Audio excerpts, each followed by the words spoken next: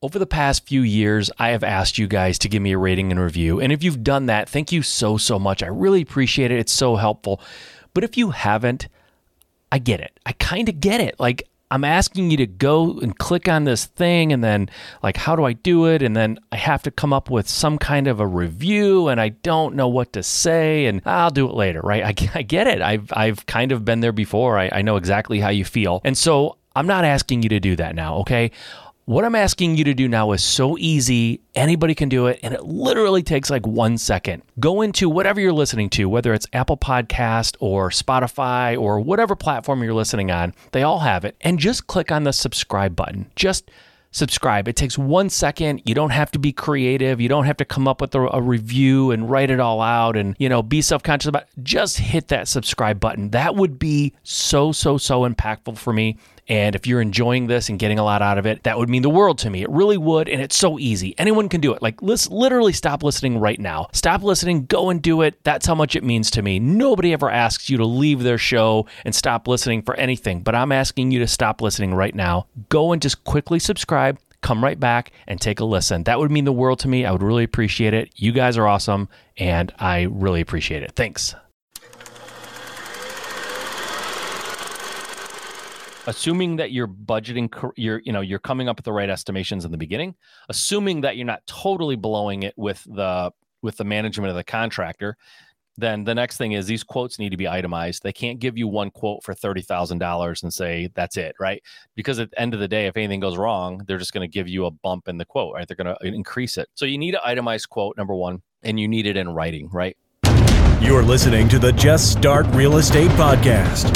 If you're serious about your real estate investing business and need real answers, you are in the right place. And now, your host, Mike Simmons.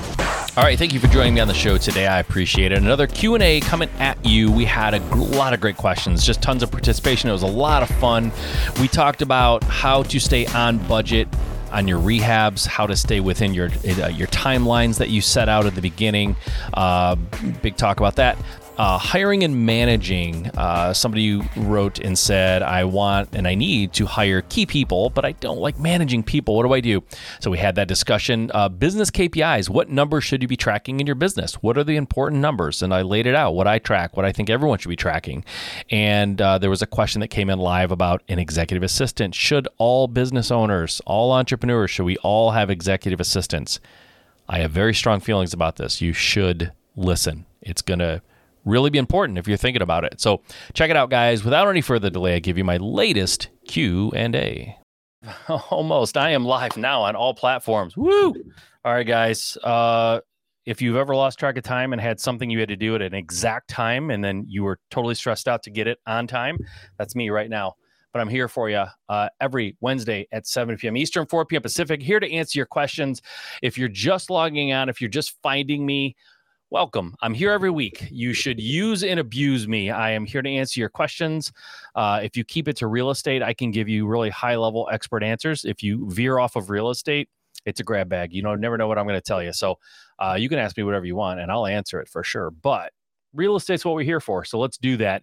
I've talked about this on past lives. If you haven't heard, and if you're trying to figure out this market that we're in right now, and it's changing. If you haven't heard, it's changing. And if you ask, 10 people, you'll get probably 10 different answers about what is going to be the change, what's going to end up happening in real estate and in the economy. And I'll be honest with you, nobody knows exactly, but something is happening, and everyone agrees on that. There is a change happening. And so if you're concerned about that, if you're concerned about how you're going to start your business and get leads, where they're going to come from, or if you're trying to grow your business and you're like, oh, this is great. The economy's changing. The market's changing. I'm trying to grow my business and get more leads so that I can take it to the next level. If you want help with the leads, I can tell you that direct mail has been responsible for probably 80% of the deals that I've done in the last 7 years. And direct mail is an excellent marketing channel, probably the single best marketing channel I've ever seen in the last 12 to 14 years that I've been in real estate. And I've created a course that helps navigate that for you and make it really just plain and simple. I cover everything that I've learned in direct mail from A to Z. It's a 5 video free course. It's free, guys. It's a 5-video course that you can just go and get and consume it and use it and hopefully make hundreds of thousands of dollars, millions of dollars over time. Who knows? But I believe it will help you. Even if you use direct mail now, I believe I can make it better for you. So go to my website, MikeSimmons.com/winning direct mail, or you can just go to MikeSimmons.com and click on the link right there on the homepage that says, give me my free direct marketing course, and you will have it for yourself. I highly suggest it. I put a lot of time into it. I have gotten really great feedback. People are loving the course. They're getting a ton out of it. I'm getting a lot of emails and things, feedback about people saying that they're just thinking it's great and the time and the effort and the detail put into it. And so I didn't slap this together and just kind of put something out there because it was free. I put something together I probably should charge $5,000 for easily, because I think it'll easily make you that. It could make you that, soon, really quickly. So direct mail doesn't take long to get results from. And if you're in real estate, which I think you are, if you're listening to this, you know as well as I do, if you close a deal, whether you're a house flipper or a wholesaler or a landlord, I mean, it could be tens of thousands, if not hundreds of thousands of dollars of profit. And so what is it worth to get another deal or 2 or 10 or 20 or 100, maybe? A lot of money. So it's free for you. You should go grab it before I come to my senses and start charging for it. Okay. Let's dive into the questions for this week.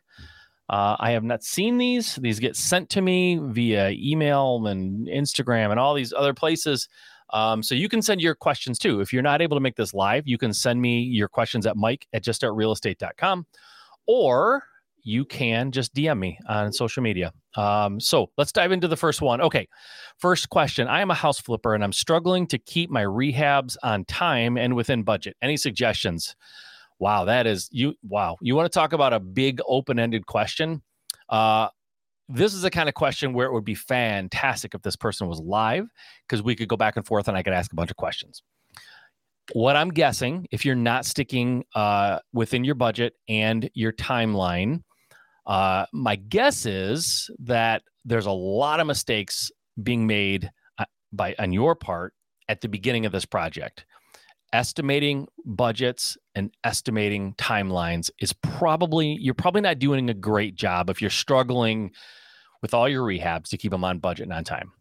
However, if you are estimating your budget correctly or within reason, and you are using a realistic timeline and you're still not getting it achieved, then I would say it's not your due diligence. It's not your upfront work.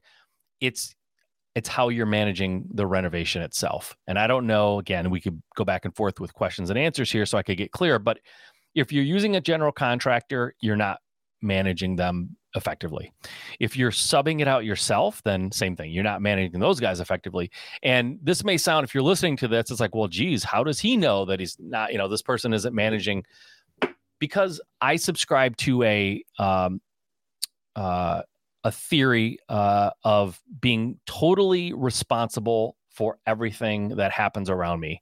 I think in my business, I can't blame other people for what's happening. So if I have a rehab job, it's called Extreme Ownership. That's the word I was looking for.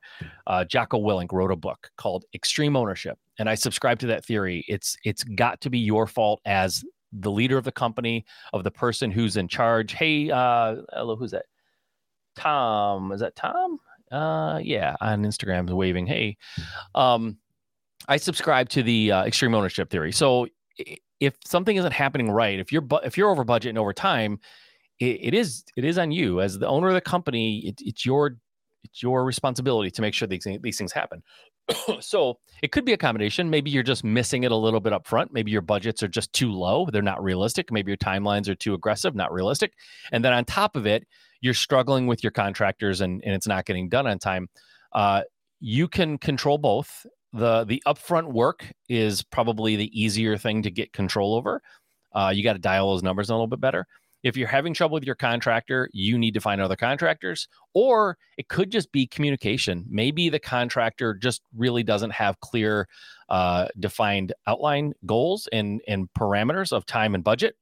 And if they do, then maybe they're not being watched closely enough. You might have to show up to the job site more often, because if you nail it on your estimates and you're on the job site, or the job is being managed daily, semi-daily, 2 or 3 times a week at least, it's really hard for it to get too far out of control before you know it. You'll see it going out of control. You'll see the time slipping. You'll see the budget getting blown.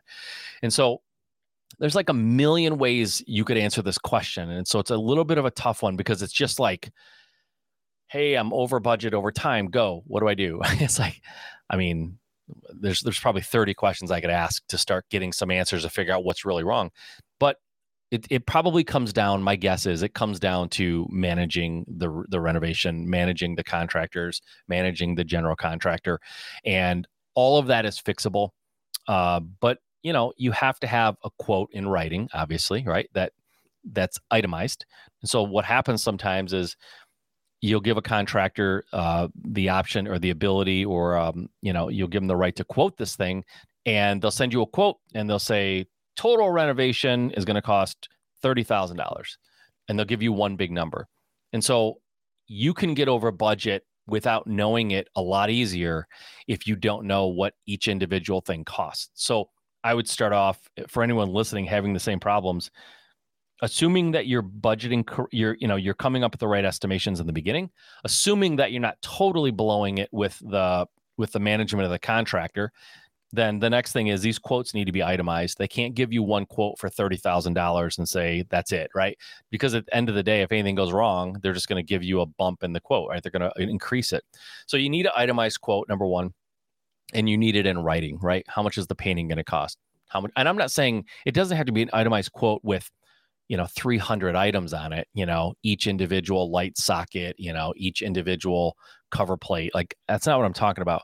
I'm saying like flooring throughout, paint throughout, roof, kitchen cabinets, kitchen counters, fixtures, hot water heater. You know what I mean? Like your quote should have for a full renovation, maybe 15 to 20 things, maybe 15 to 25 things on there that are line itemed out. I suggest that they break out materials and labor differently, right? 2 different columns, one for material, one for labor. So you always know what they're charging you for that stuff. And then that should be in writing. And then the timeline too. It's not just enough to say, hey, I think this should cost $30,000, and they give you this itemized quote, and it all comes to about $30,000. It sounds great. You get going and you realize there was really no time frame that was established and agreed upon. The timing should be on the quote as well. That has to be on there. So it's $30,000. Here's the itemized list, and I will have it done in 4 weeks. That's what I would do.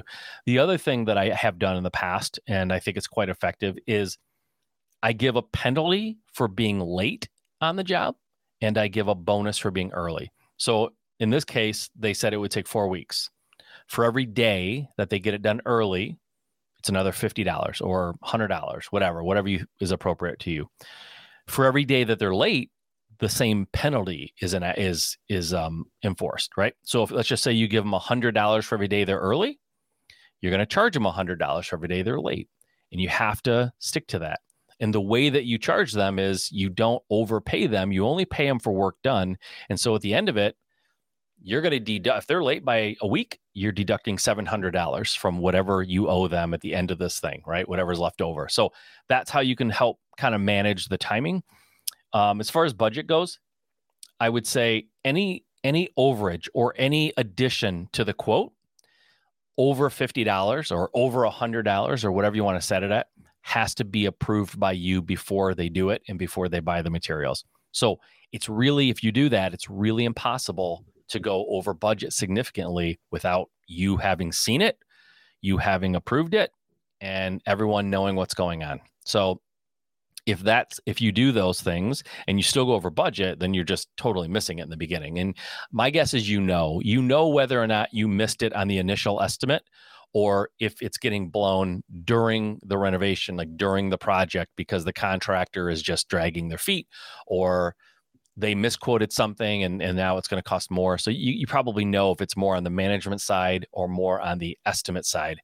But it's important. I mean, you can't be over budget and over time on all your projects. It happens from time to time, happens to everybody from time to time, but you can't let that be the norm, or pretty soon you have this business that should be thriving and should be successful, but it's struggling, and maybe you start having cash flow issues. And there's a lot of ways to fix the problem, but it's hard to do without knowing the exact problem. Like the problems that were stated in the question are very broad, very, very broad.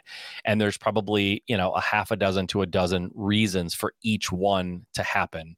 And each reason could take us down a different solution rabbit hole. So, but like I said, it's being blown on the estimation, it's being blown on the management. And if it's being blown on the management, then having things in writing and clearly stated and signed off on by all parties will help that. Being on the job every day, every other day, 2 or 3 times a week at the least, being on the job that often, like you can do an awful lot of things to get your arms around and kind of build a wall around these problems so they don't get out of hand. But you got to be there. You've got to be diligent. You've got to be willing to challenge the contractor on things that just don't sound right to you. So, big question there. Okay, here we go. Let's do this. Let's go on to the next one. It sounds like we got a biggie. Let's see here. Okay. All right. Here we go. By Juan. How you doing, Juan? I want to work on divorce, foreclosure, and probate lists. For the first one, is there a recommended time frame to wait for things to cool down after settlement to increase chance of success? No. I think for divorce, I would hit them as soon as it hits the list. Like as soon as that niche list, they show up, I would hit them immediately, because yeah, they might get more motivated as time goes on, but emotions are pretty high in the beginning. And I would hit them right then and there, because sometimes that's the thing they want to get off their plate, and it's the easiest thing to get off their plate. So I would actually hit them right away. I mean, but with that, I would hit them right away, and then I would give it time. Then I would probably give it, I don't know, time frame. I've been through a divorce. Let's see. How long did it take before things cooled down? I don't know. In my state, it takes 6 months to kind of go through that process. So I think I would wait 90 days. I would hit them immediately, and then I'd probably wait 90 days and do it again.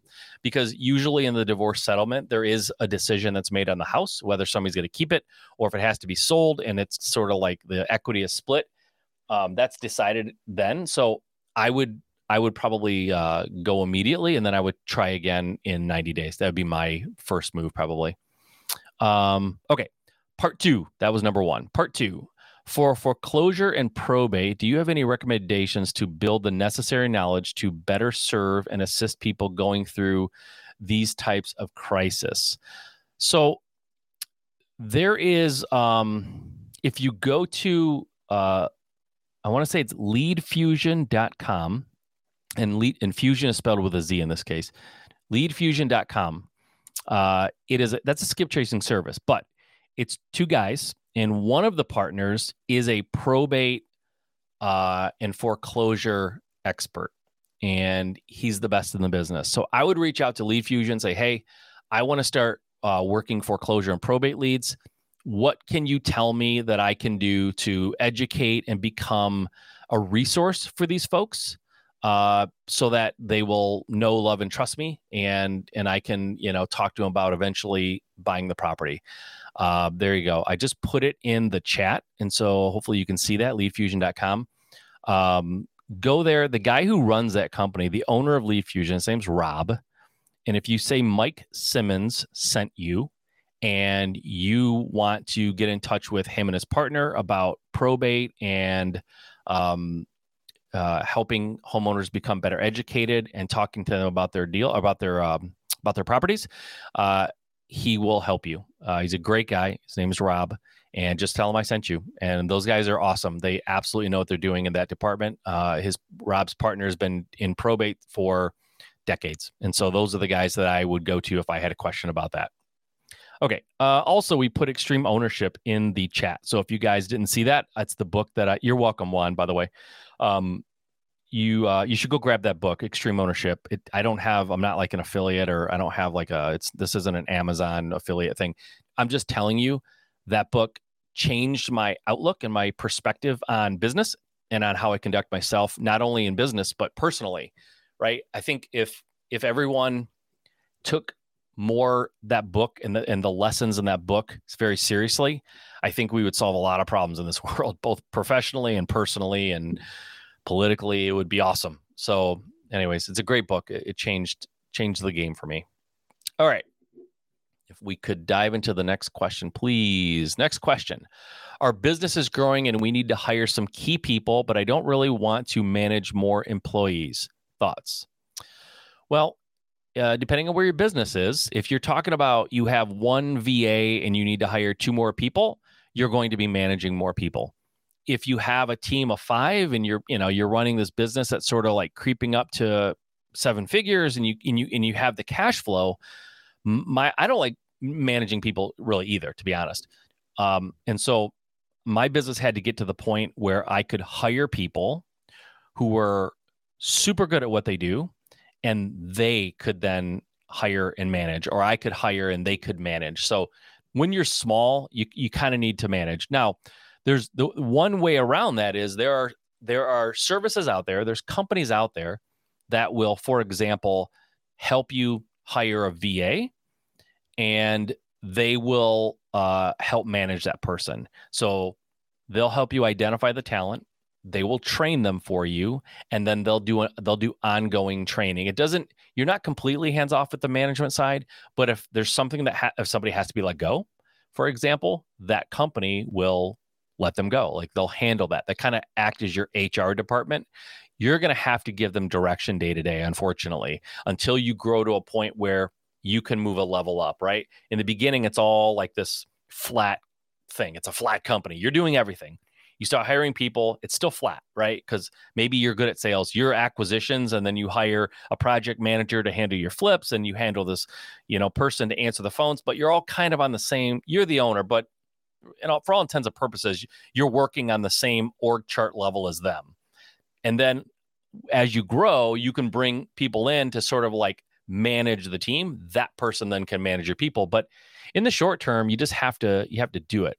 And the real trick here is, I was being interviewed today on a different podcast other than mine, and they were asking me about hiring and managing. And I said, the funny thing is you start a business like a real estate business, and you get good at marketing. You get pretty good at sales. You get good at managing crews of contractors. You get good at selling properties. You get good at raising money for your deals. All those things, you gain those skills. And then as you grow and you start hiring out a lot of these positions, you're not being asked to be good at sales, and you're not being asked, or you don't need to be good at project management. You need to be a good leader. You need to be someone who can inspire your team. You need to be someone who can become effective at hiring. And so all these skills that got you to where you are, they won't get you to the next level. You have to develop new skills. And as you grow and put people in place, in this question, they're saying they need to hire some key people. So to hire those key people, if they're key, you're going to have to manage them in the short term. In the long term, they can manage the team, or you can hire one, you can promote one of those people from within to kind of run the team and be an operations manager. Unfortunately, in the short term, it's very difficult to get around managing people, but in the long term, you absolutely can. But you should build your team and hire with the thought in your mind that you're looking for someone who can eventually rise up and manage the team. Like that's, you want to have that in your head as you're bringing people in and training them. In the short term, you're just going to have to do it. Unfortunately, there's not a great way around it, because honestly, people who start a business and they're very small and they're not really that profitable or very minimally profitable, and they try to hire like a COO, right? Like a chief operating officer, and then pay them a ton of money, and they don't even really have a team. Like, it's kind of silly. It sounds silly when I say it out loud, and it is silly. So you have to kind of run that team yourself. Like I said, you can go the VA route, and there are, like I said, services out there that will help you. They'll play HR, basically. They'll help you hire them, and they'll fire them for you, and they'll do some ongoing training. But ultimately you still run the company. So you're going to have some input there. So there you go. I don't love it either, but I did it. And so it's just what we do as entrepreneurs. All right, next question, please. Okay.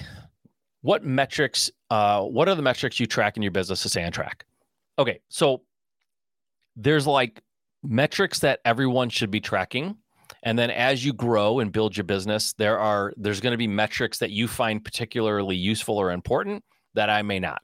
But in the beginning, a lot of metrics, there's two kinds of metrics. First of all, that's something I should say right off the bat. Well, there's more than two, but there's two main kinds of metrics that I recommend people pay attention to.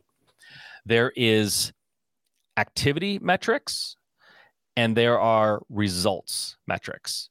A result metric could be revenue for the month, right? How much revenue did we make last month?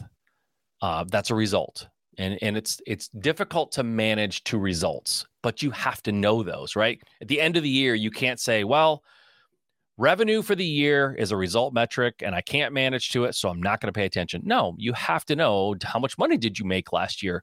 And you need to know what happened the month before so that you can kind of look ahead and figure out what needs to be done. Result metrics are difficult to manage too, though. You have to know them. Now, a result metric could be calls that came in from your marketing. So I'll tell you the metrics that I track, and then we'll kind of break down some results and some activity metrics. So I track marketing dollars spent. What did I spend on marketing? And I track each channel, right? Direct mail, cold calling, PPC, all these different things, right? But basically, you want to track your marketing that's going out. You want to track the amount of leads that's bringing in, whether it's a call, whether it's a form fill from your website, whatever, right? How many leads is that bringing in? So what am I spending? How many leads are coming in?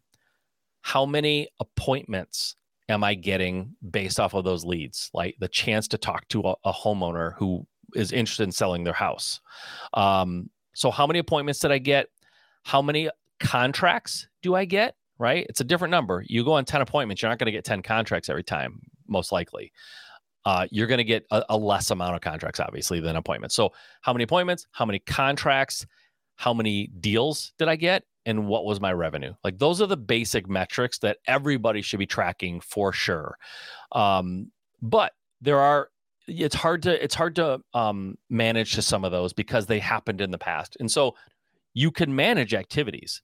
And so what it might be is how much marketing was sent, right? Not just what we spent, but how much did we send out? How many cold calls were made? That's an activity. The more cold calls you make, theoretically, the more deals you're going to get.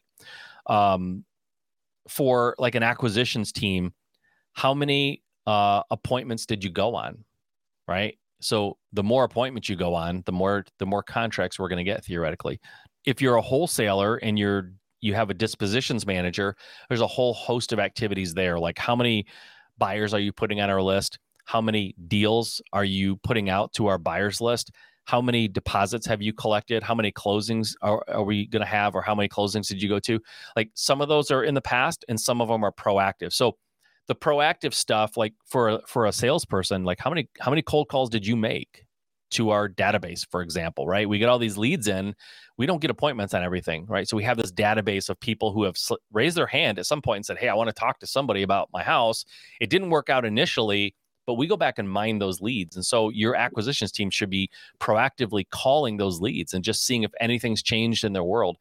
And so you want to make sure that the activities of your team are aligned with the results that you're looking for. And so you track and you manage activities to get the results. And if you're not getting the results, but you are doing the activity, you have to tweak your activities. You have to adjust those activities, and you adjust them until you get the proper result. And then you totally can manage hardcore to those activities to get the results that you want. So those are the metrics that I track. And I think it's important to have both activity and result metrics. Okay. One quick question here I saw in Instagram. Let me jump in here real quick. Okay, it's from Adam Whitney. My man is in Instagram. He hits me from all over the place. Okay, on Instagram, Adam Whitney, why should or shouldn't business owners get an executive assistant? Oh my gosh, what a good question. My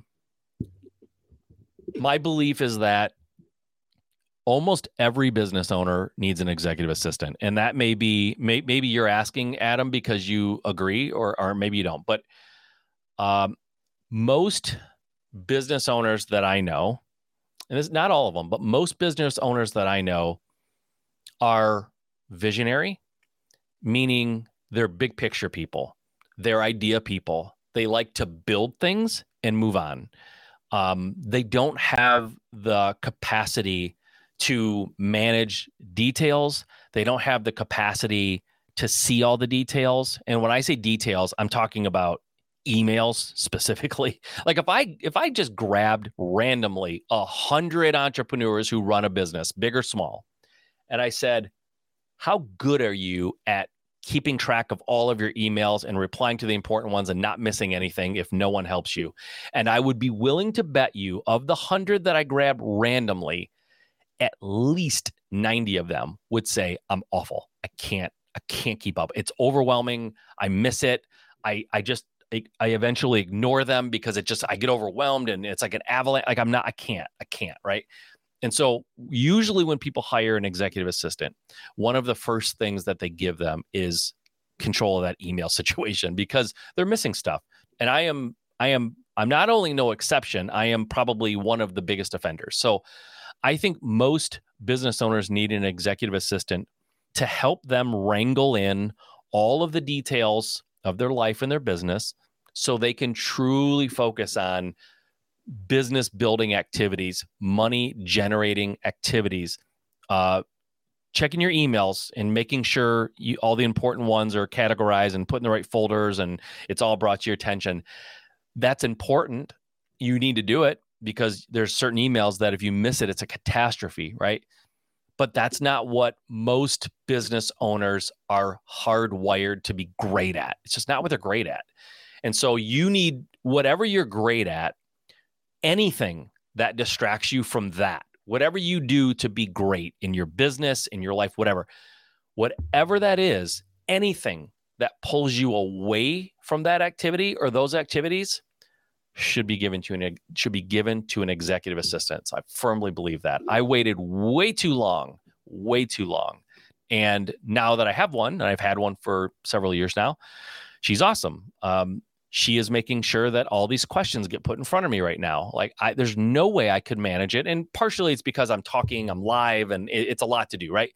But she makes sure that I don't miss anything that would be a catastrophe. I mean, she makes sure I don't miss anything, period, but certainly not things that would be a catastrophe. So Adam, it's a great question, man. I don't know for sure if you have an executive assistant. I suspect you probably do because you're a sharp guy. You're a military guy too, right? You may have more detail than I do, or you may have more detail than the average entrepreneur. But I think most entrepreneurs that I know are slightly scattered and a little bit of a mad scientist, frankly. So we need those details to be wrangled. And so, yeah. Anyways, I think everyone needs one who has a business. I really do. Even if it's a small business, even if you're not you're not crushing it, at the very least, get a VA and have them at the very least just monitor your email. Just watch the email. Make sure that you're seeing everything, right? It could be part-time, few hours a day, whatever, to start out. It's not super expensive, but I think it will change your life. If you get an executive assistant, even a part-time one in the Philippines, it'll change your life. So I think you should do it. It's a great question. Thanks, Adam. And thanks for doing it on Instagram. Now I know I see people joining, but not a lot of questions. So there we go. You got it. All right. Next question, please. All right. Next question. I think it's going to be the last one unless we get a live one. What do you think of investing in senior living properties? I think it can be extremely lucrative. It can be an awesome, awesome business. I think the model is strong, and I did it. I did it for about a year, and the potential of that business was staggering. Like it can just be incredibly a great investment. But here's what happened with mine. I had to partner with somebody because I am not in the healthcare industry. So number one, somebody on your team or somebody that works for you or somebody you partner with needs to be in the healthcare industry because it's a relationship thing. Running a senior care facility or an adult foster care facility, whatever you want to call it, requires relationships with doctors and hospitals and other senior living facilities to get residents in your facility. And if you don't have that healthcare connection or those healthcare contacts, it's not going to work, right? So somebody has to be in that position. But here's the thing with adult foster care facilities or senior living properties. The ones that I was involved with needed 24/7 nurse to be on staff in the building. And so whether you have one resident or 6 or 10 or however big your facility is, there has to be a full-time nurse. So when you have one person, and I was doing these in single family homes, right? They could hold up to 6 people. So if you had one person there, you had to have a full-time nurse. So one person living there, one resident you just hemorrhage money. You can't make money. At 2, you're losing money. At 3, you're breaking even.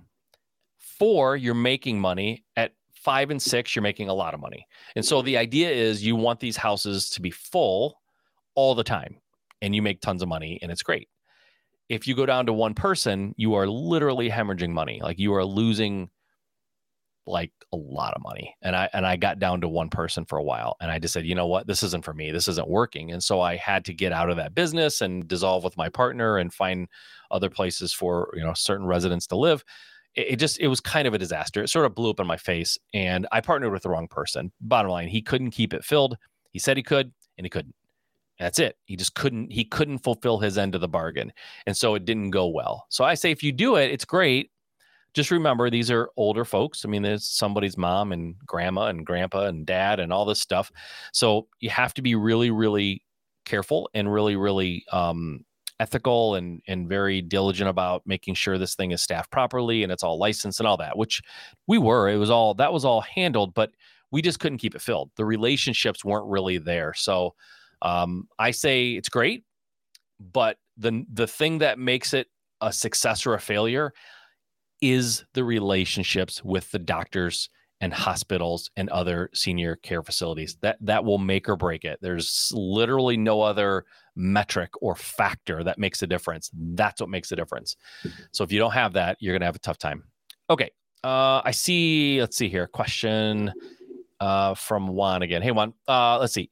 Very timely question. You answered for me because I'm considering the assisted living business, not only for the business, but to have a trusted place to go with my wife when the time comes. Yeah. Be very careful, Juan. I mean, these businesses are just fantastic. They can be great and they can be very and I know people who've done them very profitably. I know more people who have crashed and burned. I mean, I lost a lot of money in this venture. It wasn't pretty. And what I realized was I'm good at real estate and I didn't want to be in a business anymore where I couldn't control the outcome. I couldn't control the success or failure. And I realized because I don't have the healthcare industry connections and relationships, I could not control the success and failure. I had zero ability to control it. And I lost a lot of money. So I'm not going to do that again. But if you have those connections, it can be great. So just be really, really careful. It's inexpensive. It's definitely, it's feast or famine, right? You're either making a lot of money or you're losing a lot of money. There's not a lot of in between. So just be careful. All right. That's it for this week, guys. I appreciate everyone who was here live. Juan, thank you. Adam, as always, thank you, man, for showing up and showing me the love. I will be here again next week. So please tune in here, 7 p.m. Eastern, 4 p.m. Pacific. I'm going to answer your questions for you. If you want to send me an email with a question, you can do that. If you want to DM me or send me some other message, you want to smoke signals, call me on the Heart landline or something, which nobody uses anymore, right? You can do that. Mike@juststartrealestate.com is the email address. Send me your questions. I'm happy to answer them for you. And if you missed this on Wednesdays, I do replay this on my podcast. So if you go to Just Start Real Estate on Apple Podcasts or Spotify, wherever you listen to podcasts, you can go and hear the replay. So anyways, guys, until next time, thank you, and we'll see you soon. All right, I hope you enjoyed that. Remember, I do these Q&As live on Facebook on Wednesdays at 7 p.m. Eastern, 4 p.m. Pacific. I hope you enjoyed this. Tune in next week for another installment of live Q&As answering your questions. Okay, until next time.